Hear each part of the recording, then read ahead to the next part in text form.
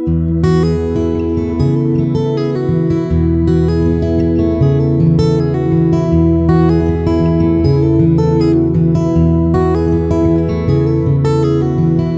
to Hymn Talk, a discussion of hymns, music, and singing in the life of the church. I'm Zach DePrima, and with me as always is my brother Alex. Alex, how are you doing? I'm doing well. I'm glad that in my own local church we're gathering again, even though it's a little bit limited. I'm very happy to be back with church. Well, speaking of getting back with the church and gathering, the psalmist in Psalm 122, verse 1 says, "I was glad when they said to me, 'Let us go to the house of the Lord.'" Alex, this has relevance to the topic we're going to be discussing today, and that's the topic of privilege, or a sense of privilege in worship. So the first question I wanted us to discuss is, should Christians feel a sense of privilege in gathered worship? And if so, why? Well, they absolutely should feel a sense of privilege because we were born dead in our trespasses and sins, alienated from God. And so to have been God's enemy and been children of wrath, destined for destruction, and then to be saved by His grace and brought into fellowship and reconciliation with Him, not by anything we did, but only by the grace of God, that should overwhelm us with a sense of privilege. Like, who am I? That God would set His love on me in Christ before the foundations of the world, and in time bring me to saving faith in Him.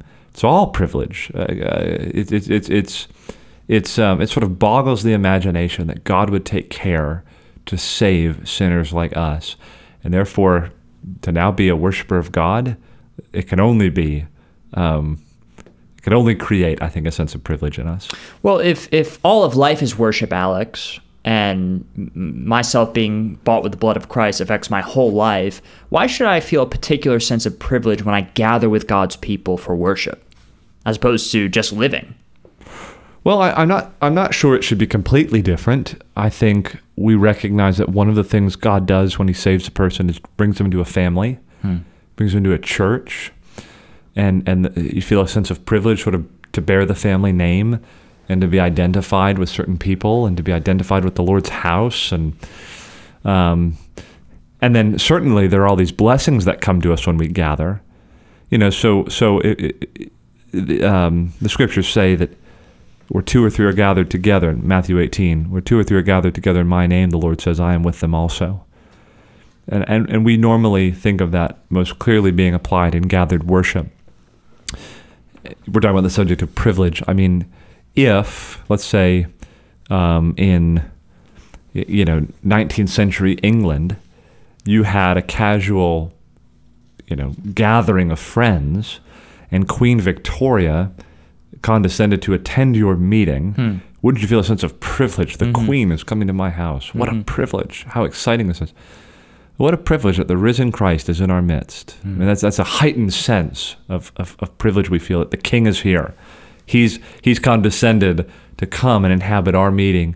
And as He comes to do things for us, to bless us, to communicate His grace to us through the means of grace, the preaching of the Word, and praying with one another and singing together. So yeah, all that in my mind contributes to a heightened sort of sense of privilege we feel when we gather together as the people of God. And you would say, though we are new covenant worshipers, we see ourselves in continuity with that same expectation of gathering that we see in the old covenant. Sure. Yeah, there's different things that qualify the meeting to some degree now. But yes, when we read, especially in the Psalms, of this anticipation of going to gathered worship and all the blessing that's going to come with it. You read Psalm 121 or 122, verse 1. I was glad when they said to me, "Let us go to the house of the Lord." Those are the words of on our lips and on our hearts as we come to gathered worship here in the New Covenant. Yeah, I think Psalm 65 says, "Praise is due to you, O God, in Zion." Zion being the city of God, a place of worship. That's right. Well, we're using the word privilege, Alex. In our cultural moment, the word privilege often has a negative connotation. So just check my thinking. Privilege isn't a bad word, is it? No, not at all. And I think we're talking about a sense of privilege. So if I sense that I'm privileged, that's a good thing.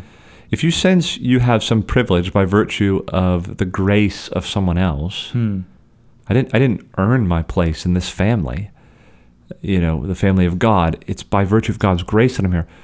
I've been given this great privilege. What does that generate? Gratitude, thanksgiving, not pride or arrogance or selfish ambition or a sort of brazen, cocky, boldness or something like that. It creates gratitude and a sense of thanksgiving to God that I've been given this great privilege. That's in every way wholesome.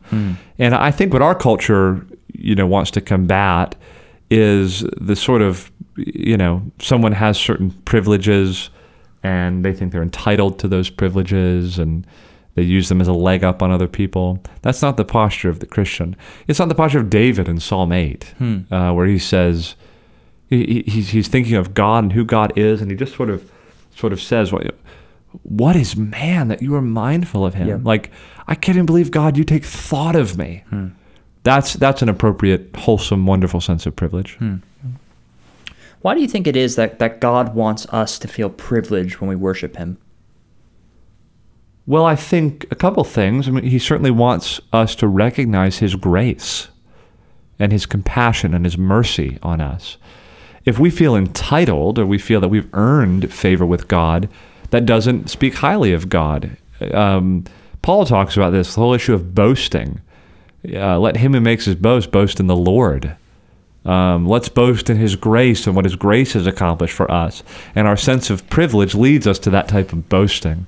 Speaks highly of God. We're not peers with God. The sovereign has condescended to make his enemies his friends and now to live in relationship with us.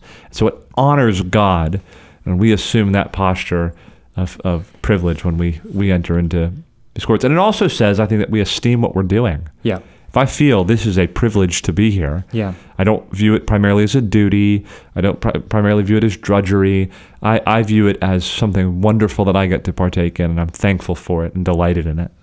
Well, I mean, is it your sense that Christians need to reclaim a sense of privilege in worship? And I would say maybe not our church in particular, but broader in the evangelical community. Yeah, certainly. Yeah. Yeah, I think going to church, it can be very mundane. It can be very just something we do. And we've lost sight of the really glorious realities that are taking place when a covenanted body of people come together to worship God. All that's promised in terms of what attends that meeting, the Spirit's presence, the presence of the Lord Jesus, the grace that comes through what takes place in the worship service, the mutual edification of the body. And I think we should have this sense, I don't belong here by virtue of how I've behaved in my life or through my sins or my actions or my works. I have been given a place here only by God's sheer grace. And that just should elevate our sense of the wonder of the whole moment, the whole event. Yeah. It is the case often, Alex, that some Christians and even some mature Christians don't place a high priority on gathered worship. It's not a significant value to them. Why do you think it is that some Christians struggle with this? So they don't look forward to gathering with God's people for worship? It could be any number of reasons. I mean, it could be because they're not thoughtful enough about what the Bible says about public worship and the priority it's to play in our lives. It could be because we're dulled and distracted by the many things that claim our attention in this world. And yeah, the idea of sitting with a bunch of Christians singing songs and hearing a sermon seems boring and passé to us because we're a distracted age. It could be that those of us who preach aren't doing our job well. We're reading dull sermons with no life in them, and we're doing a disservice to those who come and gather. So we've in ourselves even provided a reason for people to view these sorts of gatherings as boring or something like that. But I think it comes most often from a lack of appreciation for what the Bible teaches about what is taking place. Yes. In our regular gatherings. And so many Christians are just not cognizant of that. We think, if I find this particularly helpful, I'll come. If I don't, I won't come. That's not the Bible's view of gathered worship at all. It's an essential expression of our very identities, our life together as the people of God. God's people worship together. It's what they do. Right. And so it's just never a question, are we going to go to church or are we going to be the church? We are the church. Yeah. And our behaviors flow from that. Well, in what ways does congregational singing and music evoke a sense of privilege and worship? Well, I mean, you sing about the things you love. You sing about the things that are valuable and precious to you. And so singing itself as an act it is acknowledging that this is a privilege.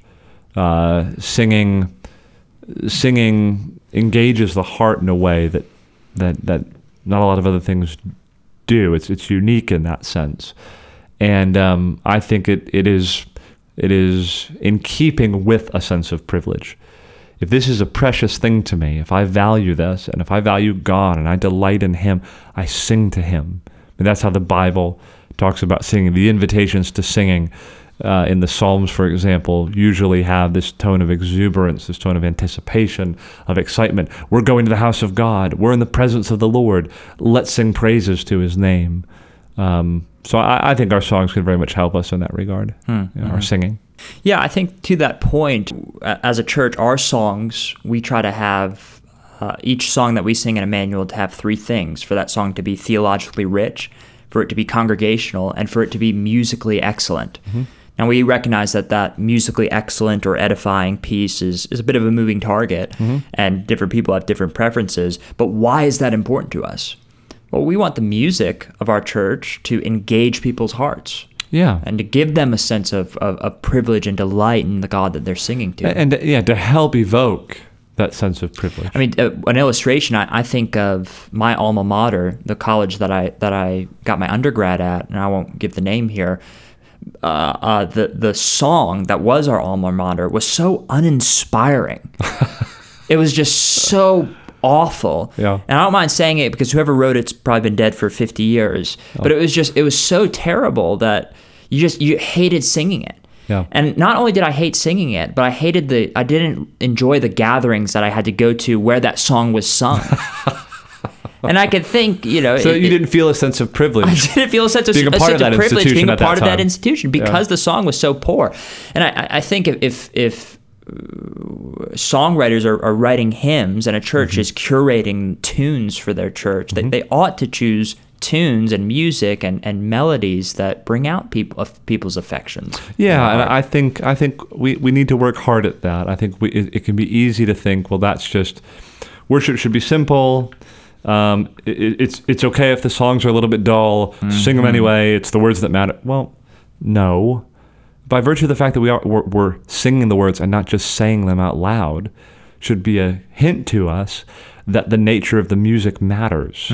It is a gift from God to help engage the heart and cultivate the appropriate attitudes and emotions and affections that are to attend worship. Yeah.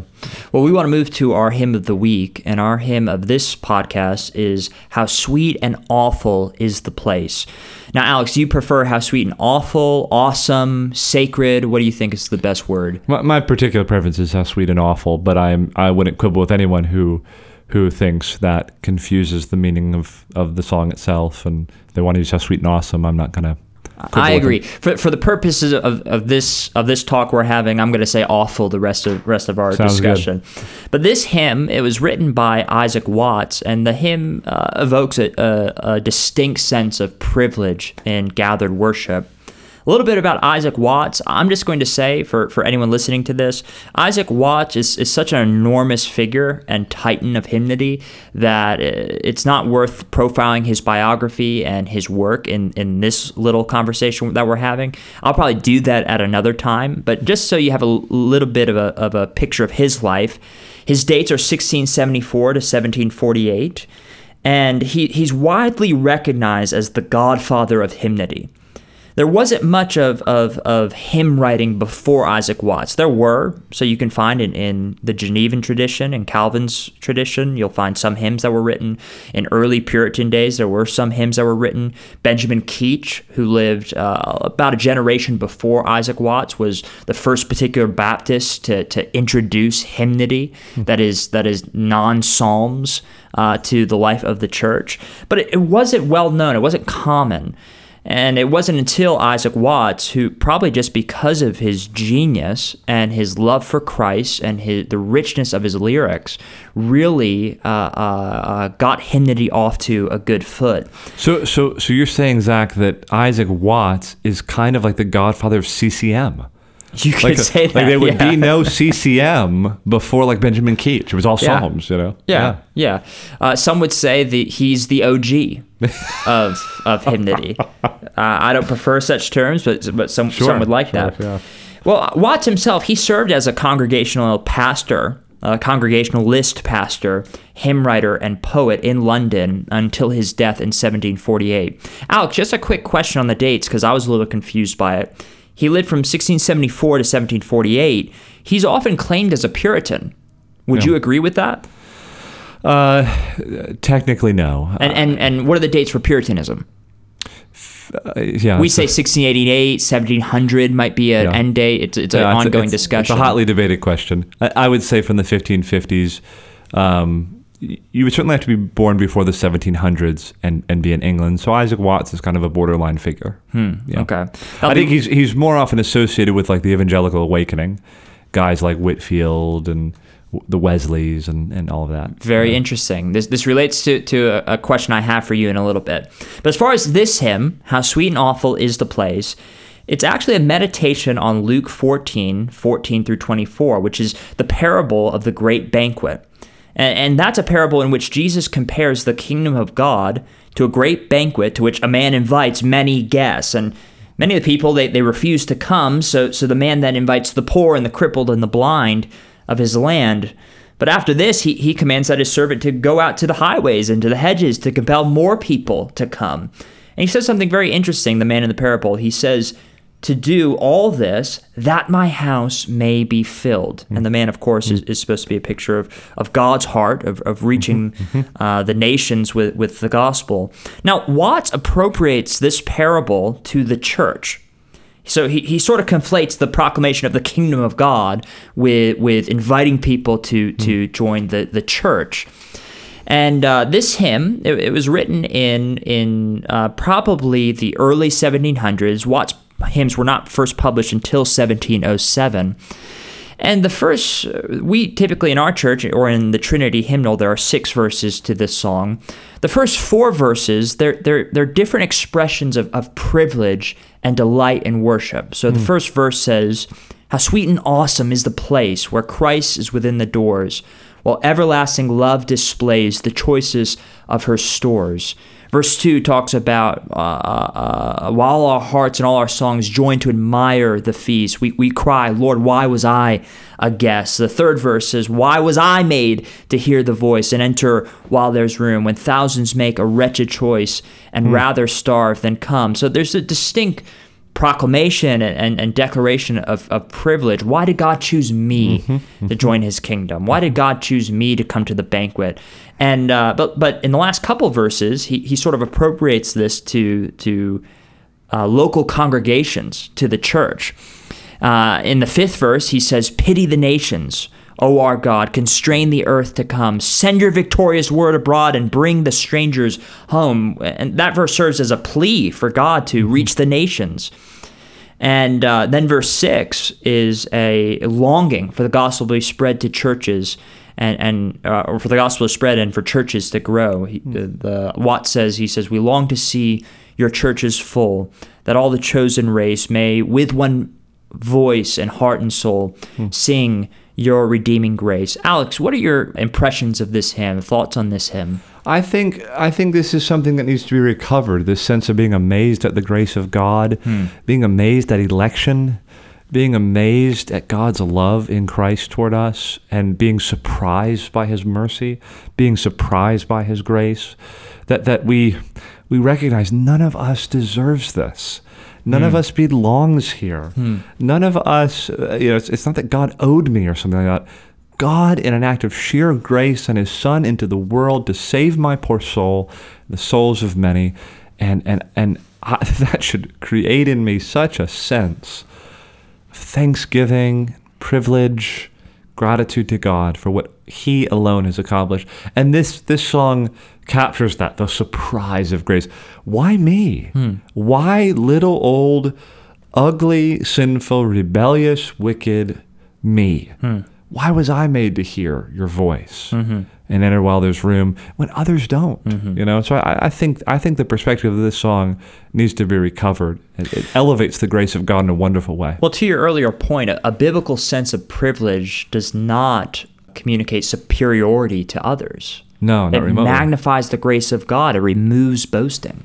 Yeah, well, that's close to the heart of the gospel.